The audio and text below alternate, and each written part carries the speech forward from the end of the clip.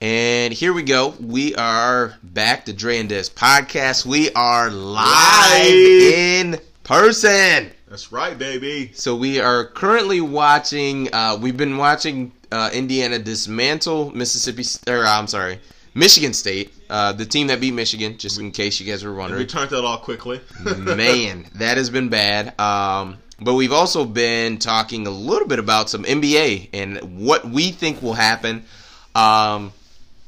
We've talked. It seems pretty clear that Russ wants out of Houston, and we were talking about places that Russ could land.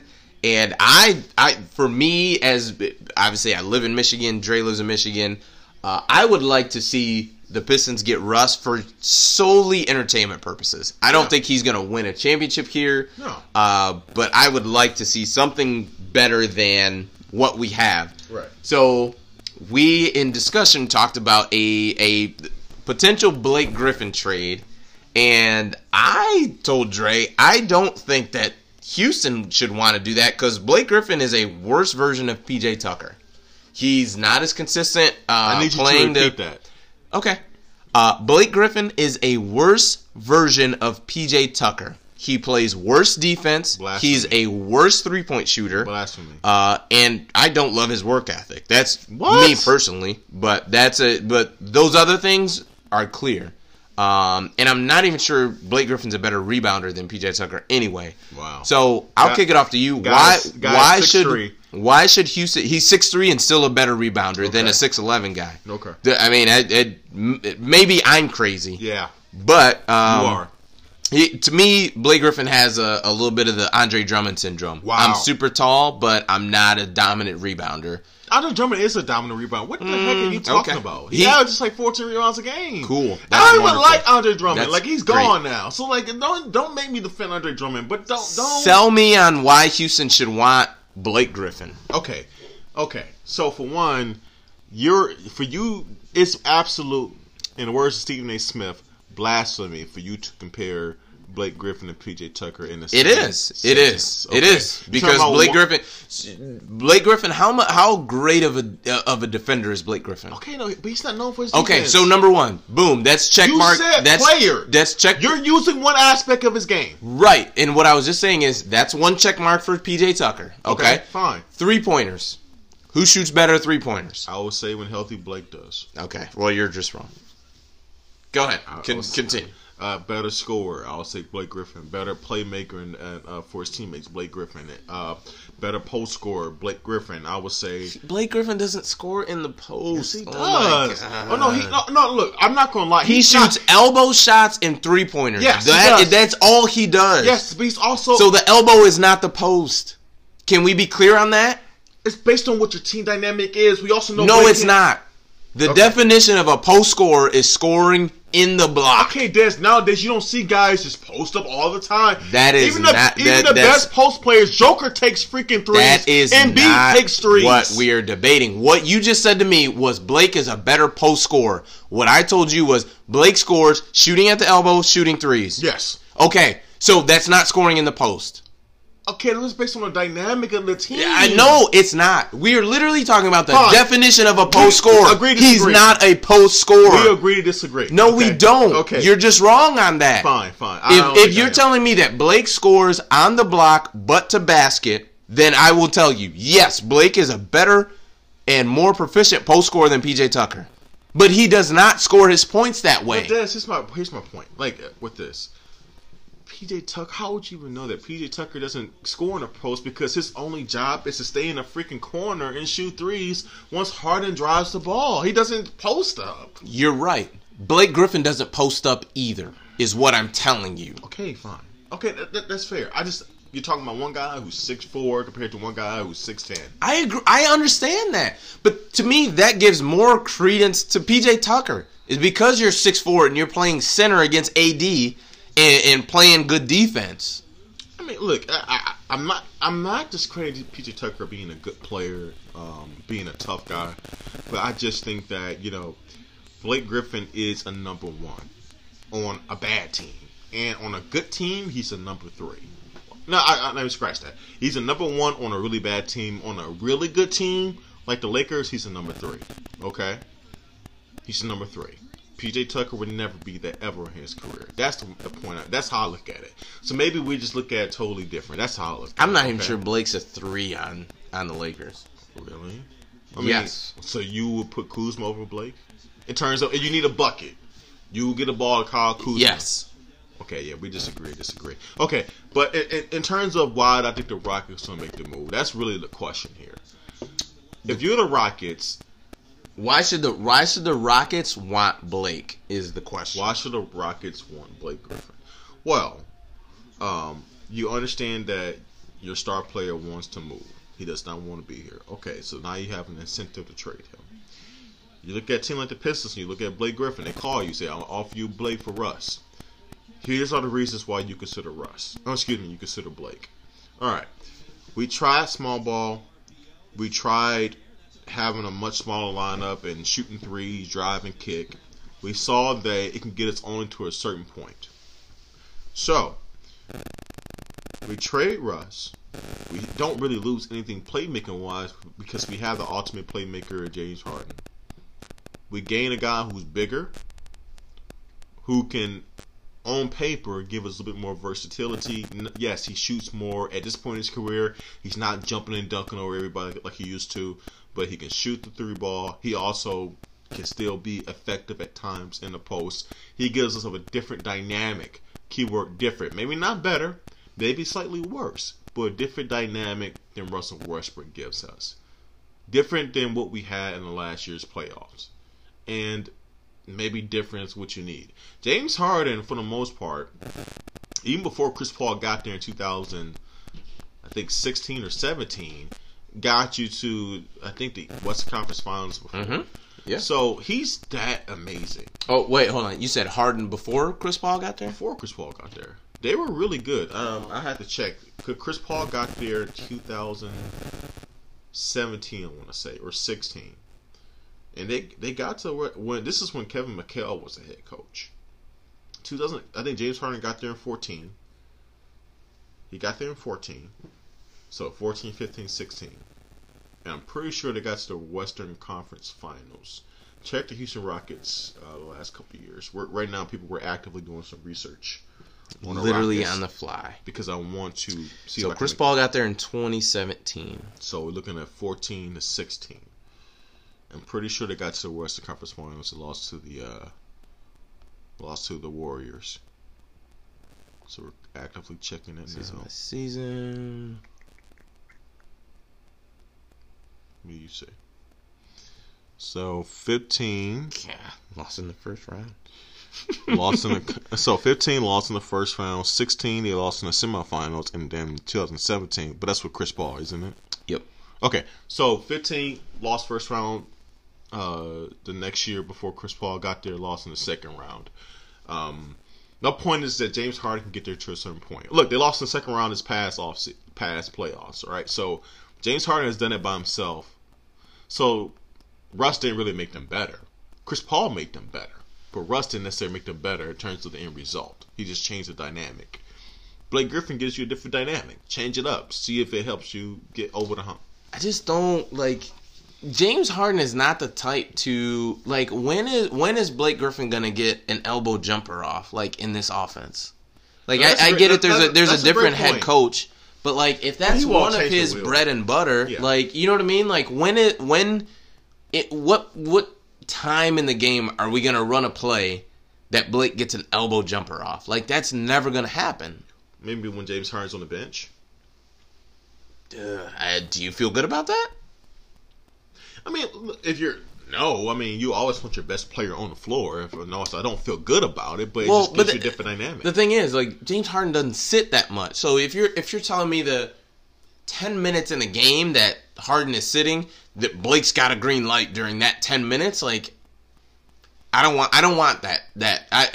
That's just not enough. That's not enough to trade away Russ, who is, and I get it. Like it doesn't seem like a perfect marriage with Russ and Harden, like, but it's sexy. Look, they're exciting. It's just more. It's I don't know. I just feel like the goal is to win a championship. I'm not saying that this is a slam dunk. If the goal is to win a championship, there is no makeup where all these guys are involved. Right. No, absolutely. I'm just saying that, look, you're going to put butts in the seats whether Russ is there or not because you have James Harden. So right. That's fine. Yes. That's not a problem. Yeah.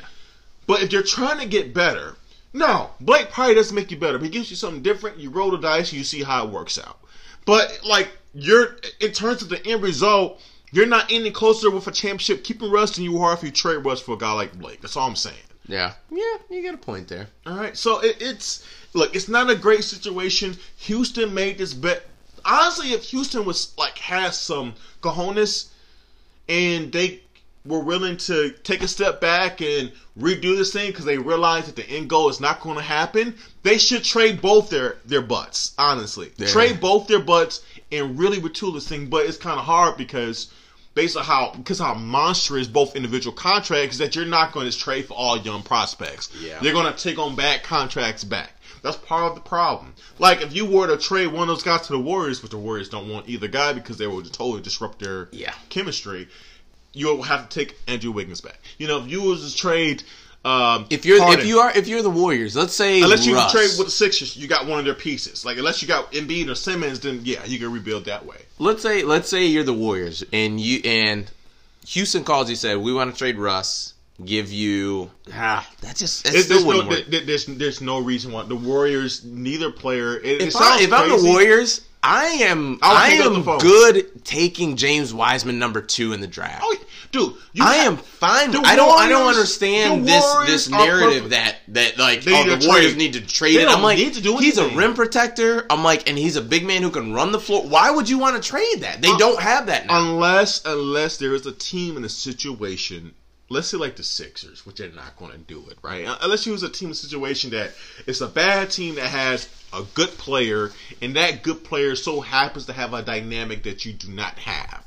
That's the only reason why the Warriors will make that trade. But that's the thing too, like Embiid. Like, Joel Embiid doesn't make the Warriors dominant. I give you an example. If you think Mitchell Robinson, who is a 7'1" center for the Knicks, who a lot of people like, is a really good rim protector. No, scratch that. Let's say a team like the Utah Jazz. Okay. Let's say the Utah Jazz, like, you know what? We're good. I don't think we need to build around Rudy Gobert. We need to build around Donovan Mitchell. We have his bird rights. We're going to sign him to at least another 3 to 4 years before he's going to be a free agent. Let's take a step back with Donovan. We got Conley. Conley's contract is up at the end of this upcoming season. Let's trade. Let's get the number one. Let's get the second pick. We're already paying Rudy Gobert $27 million a year. Let's get that contract off our books. Let's see if we can get maybe a potential replacement in James Wiseman. And then if you're the Warriors, Rudy Gobert brings you a dynamic. He brings Andrew Bogut back. A better Andrew Bogut. Yeah. Right. But that dynamic was big for them, and you know what I mean. But that makes sense. If the Warriors, if the Jazz called you, like, look, you know what? I can live with that. Yeah, we're looking to, we want the second pick. But is there a part of so if the Warriors at this point, they've probably done a lot of scouting on Wiseman. I get what you're saying. But you said if you're the Warriors, why don't you trade out of it? I'm like, look, if their team they offer you Rudy Gobert, it has to be the right situation. It has to be a good player on a team that's not in a position to win a championship. And they're like, you know what? We realize that the trajectory of our franchise is not going towards winning. The Utah Jazz are not winning a championship. They would be good. But if I'm the Jazz, I feel like maybe if there's no window. Just for me. If I'm the Jazz, or whatever, let's say I'm the Warriors, to me, that trade, although I do get Gobert, who is a Defensive Player of the Year candidate, and honestly, am I sure Wiseman won't be that soon? Because here's a couple things. Number one, I don't think I need Gobert I don't think I need a Defensive Player of the Year candidate in the middle to win a championship next year. I don't think I need that. No. And offensively, can Wiseman bring me more than what Gobert can? But you're taking the kid, but there's so much unknown. Even if you scouted him, there's so much unknown with Wiseman. He's 19 years old. Mm-hmm. He didn't play a lot of college ball. He's a big question mark. And if you're the Warriors and you're in a win-now scenario where you have a window of maybe another 2 or 3 years because you have your best players are shooters, so it's a little bit longer than the typical athletic wings. Mm-hmm. You think, okay, we have another 2 years of a window to win more championships to add on the 3 that we already have. You want to get if you think, okay, I can get a guy like Gobert. Mind you, if they were to get a guy like Gobert, they'd probably have to train Andrew Wiggins to make the contracts work because he's mm-hmm. making $27 million now. So you got to make the contracts work. I don't think they're going to miss Wiggins. So you're going to have, let's say in this hypothetical scenario, you have Steph, Clay, Draymond Green, and Rudy Gobert. That's championship material right there. That is championship. Harrison Barnes, that you say, oh, why don't I have a 3 now? I have a small 4 now. I ain't too worried about that. You can plug and play. But here's if I am the GM and my job, even if my job is secure or not secure, my thing would be is if my window's only 2 to 3 years, no, I think that more so points to the fact that I need to draft Wiseman. But here's the thing, because I need some. So in 3 years, right? Number one, LeBron James isn't going anywhere. Clippers aren't going anywhere. Mm-hmm. The Jazz aren't going anywhere. Mm-hmm. I need something that if I don't win a championship in that window, that after that 3 year, we got to win now. Period. So you're telling me I don't have anything to build around after that? Like there's no future plan. But that's not when you're franchising. But when you've won multiple championships as a GM, you do think like that.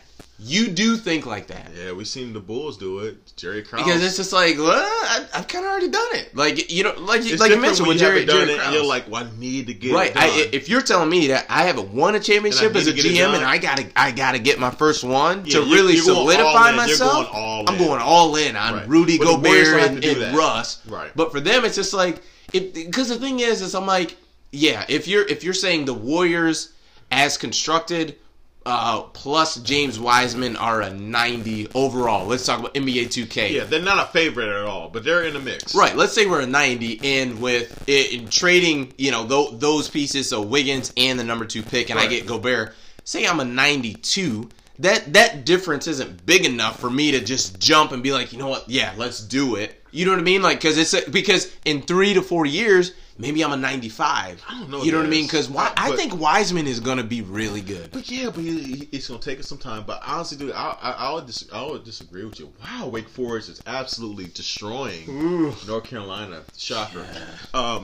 But I think Rudy Gobert makes the Warriors like a 97. And here's what I mean by that. You already have a Defensive Player of the Year guy in Draymond Green. You add a guy like Rudy Gobert.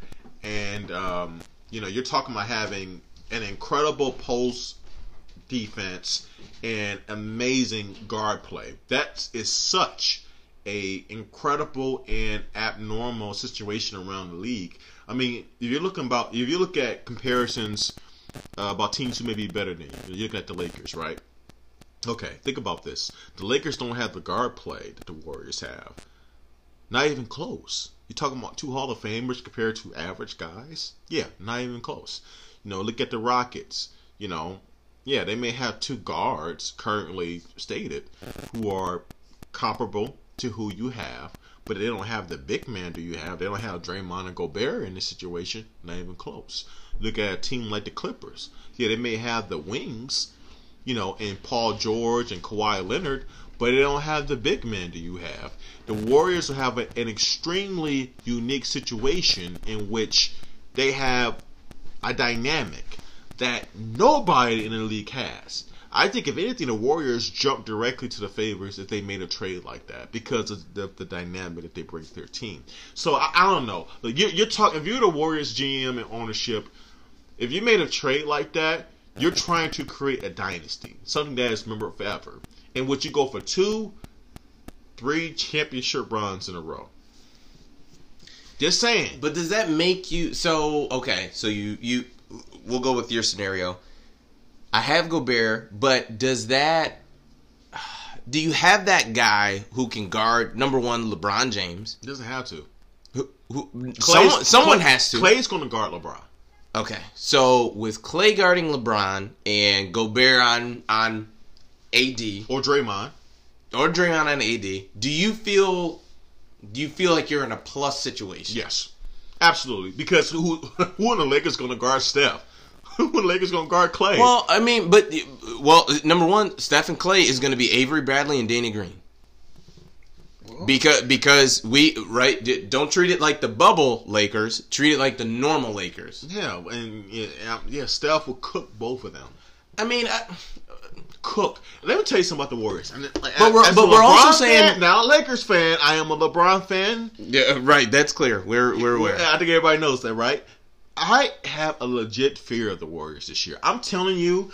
The Warriors, Steph and Clay are coming with some vengeance. The Splash Bros are coming for the league. Everybody forgot about them, and they about to show out.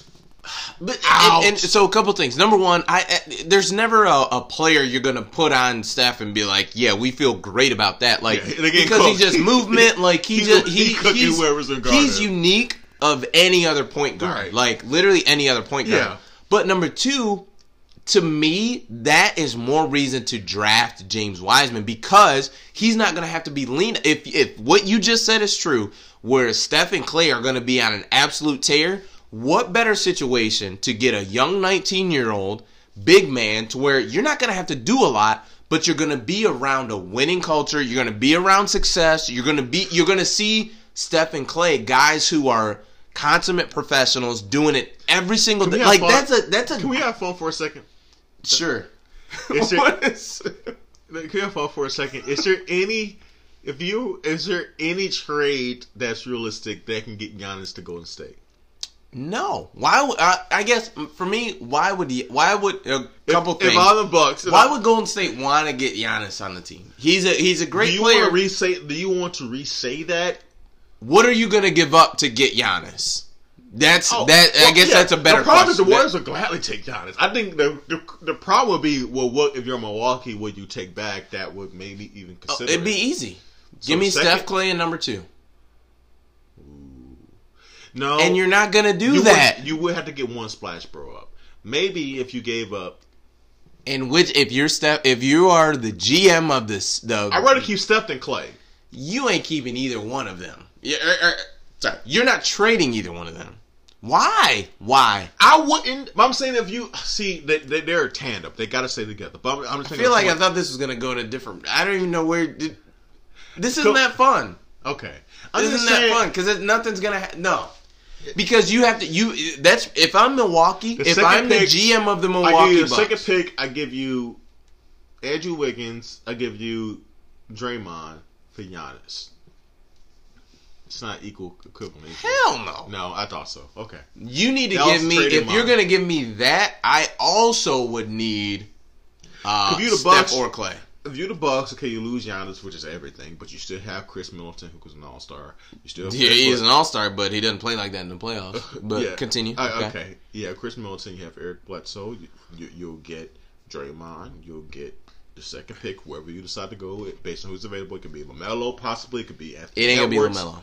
LaMelo's going number one. It could be fine, but it's still possible. It could be LaMelo, it could be Anthony Edwards, it could be James Wiseman, it could be whatever you want to do. So it could be a guard. Nah, that ain't enough. Fine, that ain't enough. And also you get who's the other guy I said? You said Draymond, Wiggins, and the second also pick. Ain't enough. No, the second pick. No. Not enough for Giannis. Not even close. I'm hanging up the phone.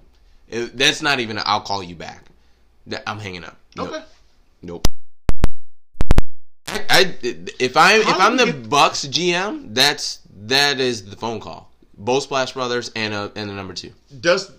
I know we decided to talk about Russ and the Pistons. I think we both agree. We really disagree that of course the Pistons would love to have Russ, but the Pistons don't have enough to get Russ. If you are the Rockets GM, but now if we look at if we look at like the league overall, right? If I ask you this, Milwaukee. 2022 is Milwaukee's home opener.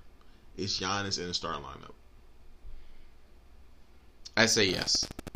I think he's just different. I don't think he's like one of these other guys like Supermax. Like I do. I think he is I'm different. going for the best possible scenario. Like you think he's a different kind of guy? Yeah, I don't think he's just like I've just been waiting to get out of my deal to go to a big market. Like I think he is truly different, and I think he loves that city. And obviously, this is my speculation with having zero sources, none of that. Right. But just from seeing what I have seen from him, like I feel that way. I feel he's just different. Like, no, I want to do. I'm different. Like, I think I can bring a title here. So you think he'd rather go down with the ship than? I think he's a Dame. I would rather fight till the wheels fall off here than I would go somewhere else and have an easier path to it. I feel strongly. Here's what I hate when people do this. Is it an easier path or is it your path? You're creating your own path. See, I think we get convoluted. You say that because you're a LeBron guy. LeBron went to Miami. The path was easier. You're probably right. Yeah, you're probably. I just get so it just don't makes like cringe. Easier path? Is it easier or is it? Because look, here, LeBron was number one. Easier oh my paths. gosh! See, the fact that you're raising your voice lets me know that I'm right. Number one. So here's the thing, right? So LeBron leaves Cleveland, goes to Miami. Yes. Is Cleveland better or worse? No, absolutely worse. Do you remember what Cleveland's seeding was in the Eastern Conference playoffs? I really don't, to be 100% number honest. Number 1 or number 2? That 2010? Okay. They were number 1. Okay, number 1. Chris Bosh left from Toronto, went to Miami. Was Toronto better or worse? Worse. Do you remember their seed? And I'm also asking this. You don't think they did? That year, I don't think so. 2010? Okay, nonetheless. But they're still a worse team. Yeah, because they drafted DeMar DeRozan that offseason. Two teams got worse, and Miami got exponentially better. So, I mean... Easier? Like, okay, KD's choice was easier. LeBron's choice wasn't an easier path. It was his own path. Okay, you can... Yeah. See, here is where the term agree to disagree comes in. Not when someone is wrong and someone's right. Can you compare BJ? Look, please comment, answer this question for me, people. Is PJ Tucker an objectively better player than Blake Griffin?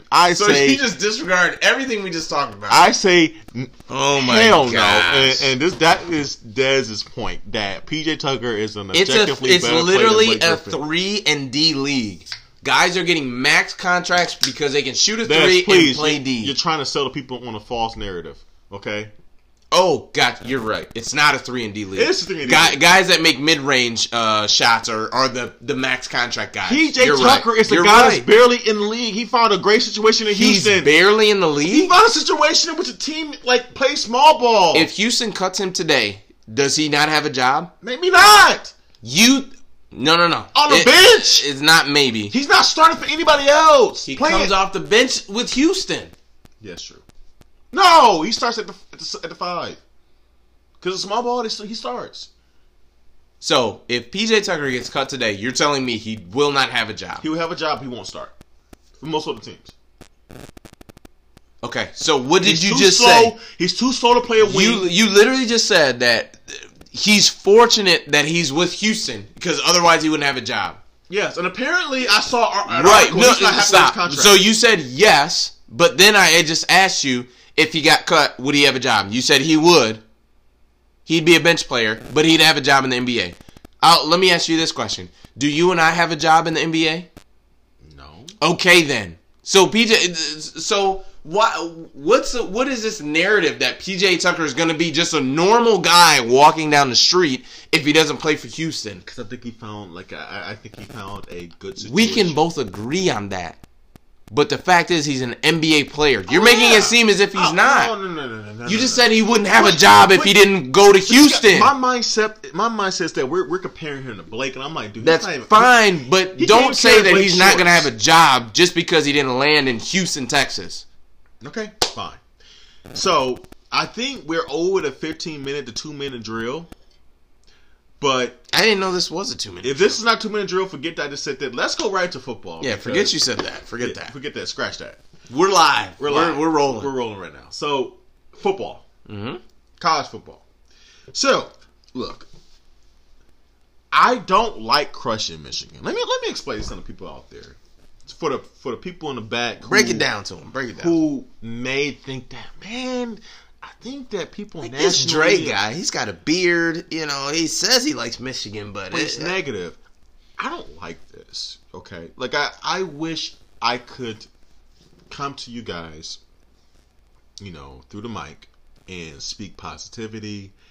I did it after week 1, and say that, you know, this program, the University of Michigan under Jim Harbaugh, is going the right direction.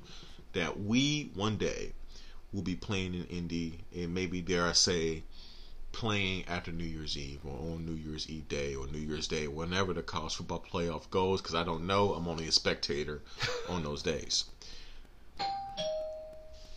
And obviously, I will let Dez kind of take off for a second because we're live, and it's okay to admit when you gotta check certain things out. Pizza's here. It could be. I think we just ordered pizza, and people gotta understand that, hey, we're flowing right now.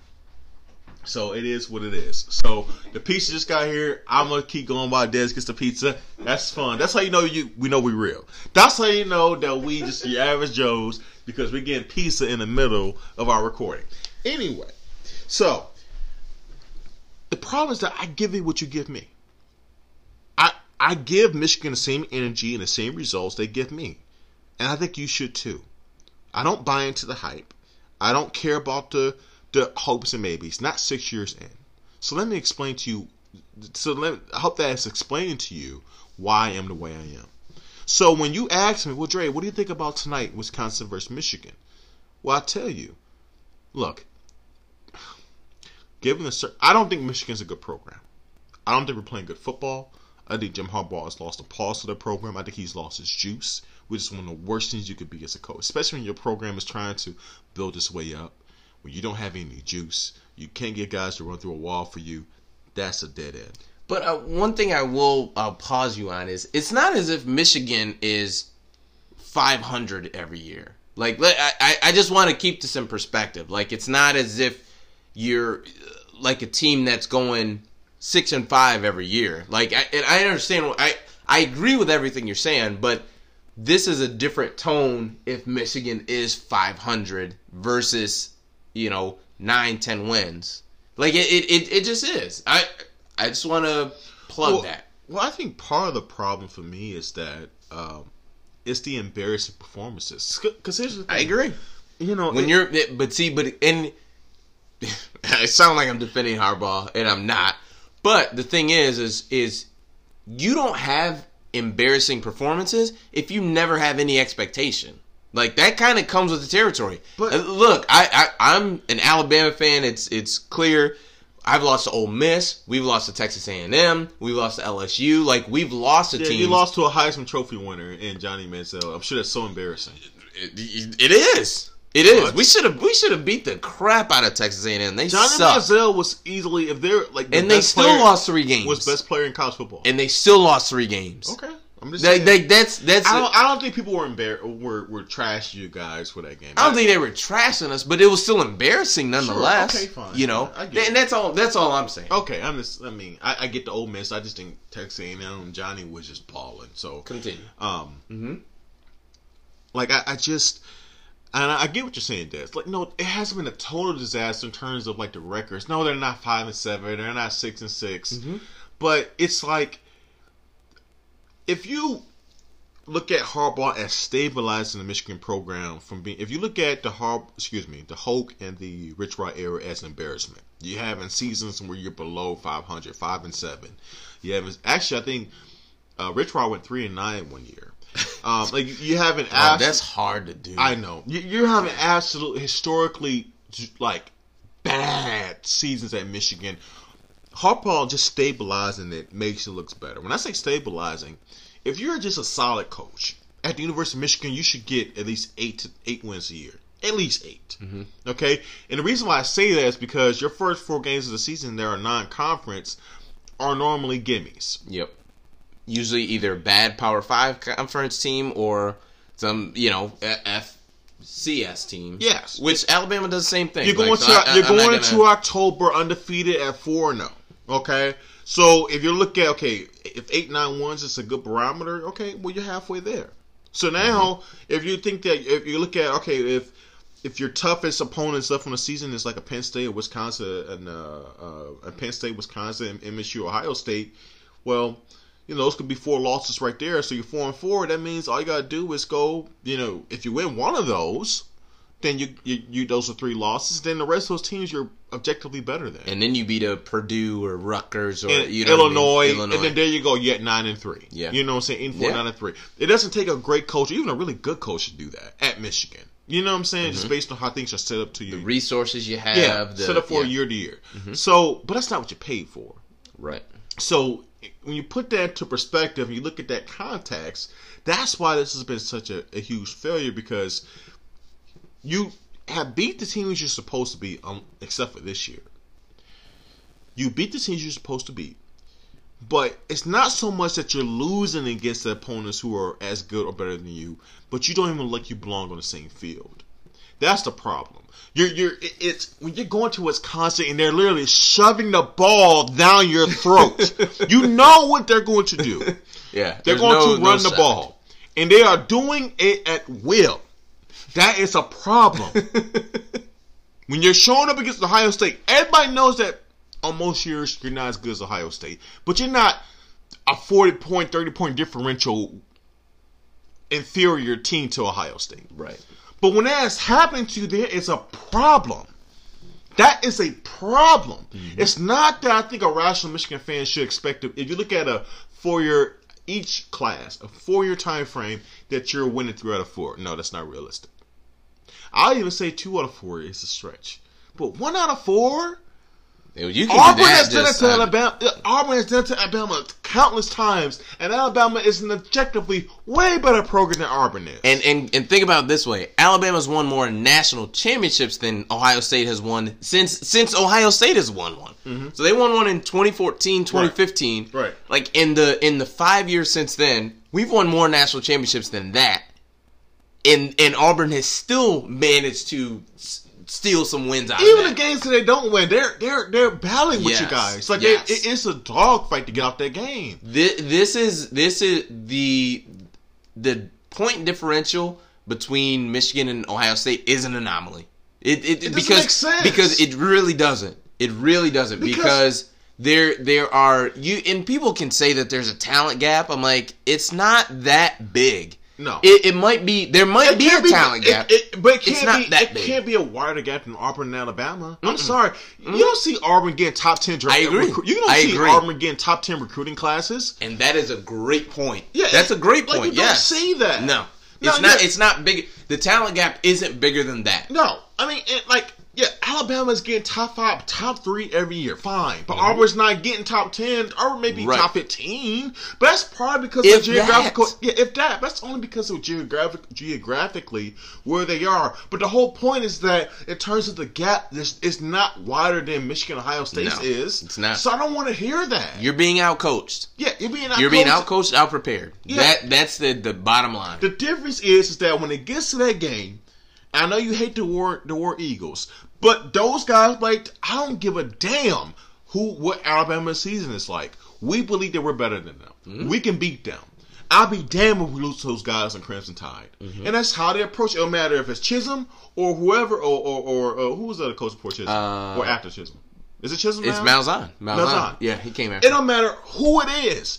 We will not bend and break against them. And what coach doesn't love the underdog? Like, to be able to play the underdog card. What coach doesn't love that? Like, every single coach would love to be the underdog. Like, yes. Because that's something else that you can motivate your team with. It's like, look, everybody's counting you out. Look at, and there's some coaches that talk about Vegas and all that stuff. School in our own home state is known as the dynasty. They are the Don. Everybody loves and kisses their feet and their butt. Everybody loves them. Yep.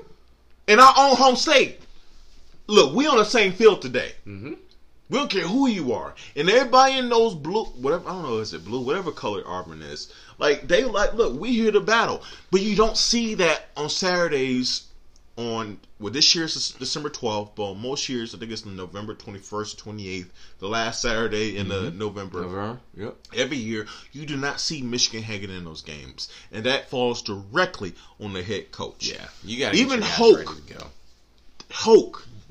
I've seen Brady Hoke with a Michigan team that was 6-5, came within an inch of beating an undefeated Ohio State team that had national title aspirations with Urban Meyer. I seen them rise to the occasion. That's tough. That's how it should be. That's the whole point of a rival. Right. Because, look, there's been times where Saban has been just absolutely outdone by Urban Meyer. Like, he is, like, what the cream of the crop as far as the elite coaches go. Yeah. Like, so the fact that even in one game, like, I think that Brady Hoke. That shows the chance what can happen in just on one Saturday. Like, if you look at Urban Meyer's resume and Brady Hoke's resume, it's not even close. Dude. Like, but at the Brady same Hoke time, has got a head coaching job since. Okay? And there's a reason. But the thing is it's like on a rivalry Saturday, like anything can happen. Yeah. But yet none of that has happened for Harbaugh. No. Like, and there's a reason, because I just don't feel like you guys have the intensity about that game that Ohio State does. Yeah. I feel like they treat it in the part that's wild to me. Did you see this? Did you see the video that Colin and Klatt, and they kind of talked about? Wait a minute. No, actually, I take it back. It was it was the Michigan podcast, who we also listen to. Yes, we do. And give a lot of credit to Steve Dan. Is it Steve Dance? Dace. Yep. He does a great job. He does. And he was talking with Rogers. I can't think of the guy's first name. Mark Rogers. Rogers. The voice of college football. Yeah, and they made a really good point about like how the differential between the mindset of Michigan football players, Ohio State football players, and Michigan football players lately have had more just pro mindset, the me attitude. But Ohio State guys who are really objectively more talented, but yet to see a lot more in terms of their program. You know what I'm talking about? Mm-hmm. Yes. And I do think there's some credence to that. Like it's anybody who goes to play at Ohio State. You saw it right away. As soon as the Big Ten was back on board, Shaun Wade and a lot of Ohio State players like, we're in. Oh yeah, I'm back. There's no hesitation because, I may be a great player individually, but there's like this culture. They have a great culture. Mm-hmm. It's not just they have excellent recruiting. Mm-hmm. They have excellent player development. But they also have a culture in which guys want to play there, and they want to dominate there, and they want to win there. They want their own legacy. Yes, and you have a good point about that, because for me, so preseason, before any games were played, Michigan and Ohio State had the same shot of winning a national championship. Right? No one is 1-0 or 0-1, anything like that. So for Shaun Wade and the other guys who opted out at Ohio State, those guys all in if I'm wrong, someone can correct me, as I'm sure they will. All of them opted back in. But for Michigan, they had some guys opt out early, but not all of those guys opted back in. Some of the guys opted out. Nico Collins, Ambry Thomas, like some of them, were like, no, I'm not going to come back.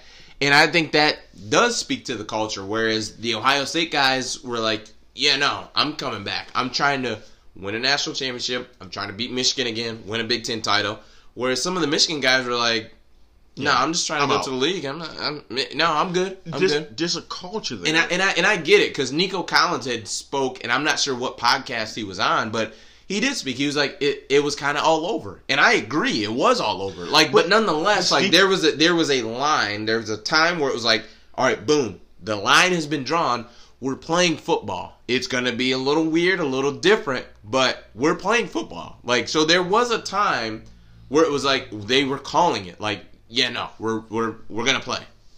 Yeah, I think part of it it's just a culture, man. It's like a culture that when you get to that campus, it's like, no, I want to win a title. I want to win a Big Ten title. I want to beat Michigan, that team up north.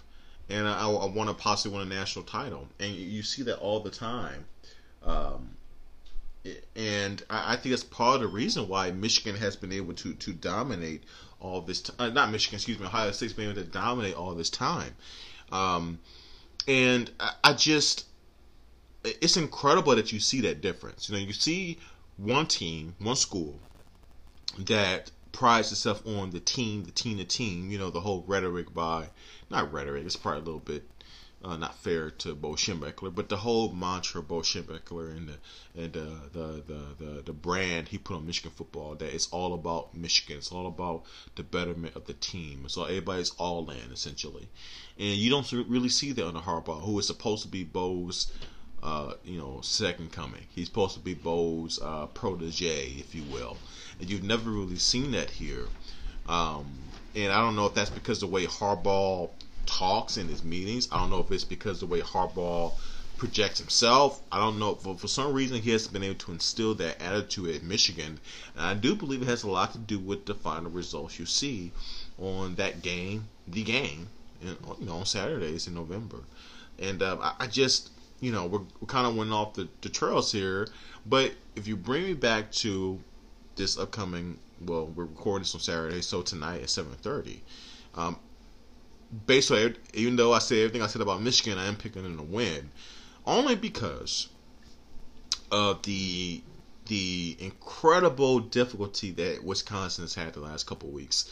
Look, if you would ask me this, Des, on week one, after week one, so Michigan had a really good game against Minnesota. Wisconsin dominated Illinois. I would have said in Michigan because we thought Minnesota was an objectively better team than Illinois.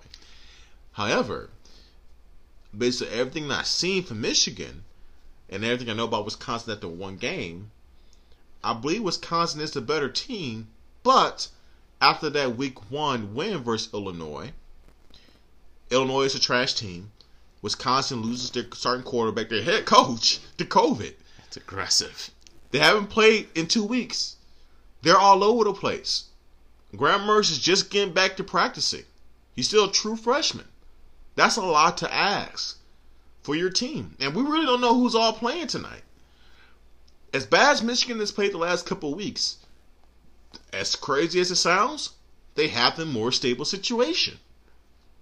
So, based on that, I got to go with Michigan. I don't do it happily. I don't do it confidently. That's how bad Michigan has been the last 2 weeks. But they are more stable right now. If this was 2 weeks from now and Wisconsin got in a couple games, I would without a hesitation, home or away, pick Wisconsin. But based on how things have been up in the air versus Wisconsin, I got to go with Michigan. Yeah, I mean, you make some great points. My thing is the way that Wisconsin looked prepared in week one. They looked like they were ready to go week one. Paul Chryst is a better coach than Harbaugh. Just saying. I mean, I would agree. I saw a stat that he's won more games in his first 4 years than Harbaugh did in his first 5. Mm-hmm. And I don't think it was more, but it was very close. But Paul Chryst is like, you can pencil in 11 to 12 wins for that team every year. Unfortunately, I just don't think they can get over that hump of winning the Big Ten. But I think with Graham Mertz, he may not have been able to practice the entire 2 weeks. But I think that the pass catchers, I just think the confidence is low with Michigan players right now. Like, I just think that, and that is a big deal. And I just don't think that they are at the point right now where they are confident enough to go into a game like this and win. Joe Milton is had a bit of an up and down game.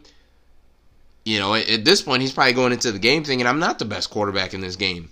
You've got corners who have low to no confidence. Like, I don't think Michigan's going to be able to to pull this one out, and very well I could be wrong. I could be wrong. It could come out and Michigan win 30-10, and I'd be like, I heard you say it yourself. That's said to some people that look, maybe Michigan just need to play on ABC on primetime. Primetime. That might be it. Maybe that's it. Like, we just gotta play. Maybe they come out tonight and they look dominant. You're like, where has this been the last couple of weeks? Just pencil Michigan in every single week. 7:30 primetime game, you'd win out. Hell, maybe they need to play Ohio State on primetime on Saturdays. Maybe that's a problem. Maybe they play too early in the day. I agree.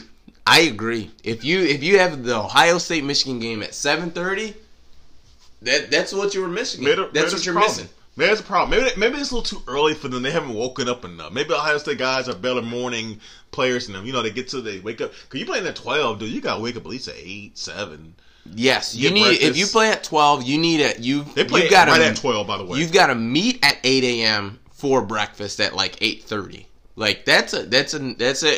We played. I think we either 12 or 1 o'clock kickoff. So we met at 8. So you'd probably need to meet at 7. Yeah. So maybe the game's too early for Michigan. Like, maybe if it's at 7:30, like guys get to wake up, they get to realize, hey, we're actually playing a big game, the game today, as opposed to sleepwalking like they normally do in the games. Maybe that's a problem.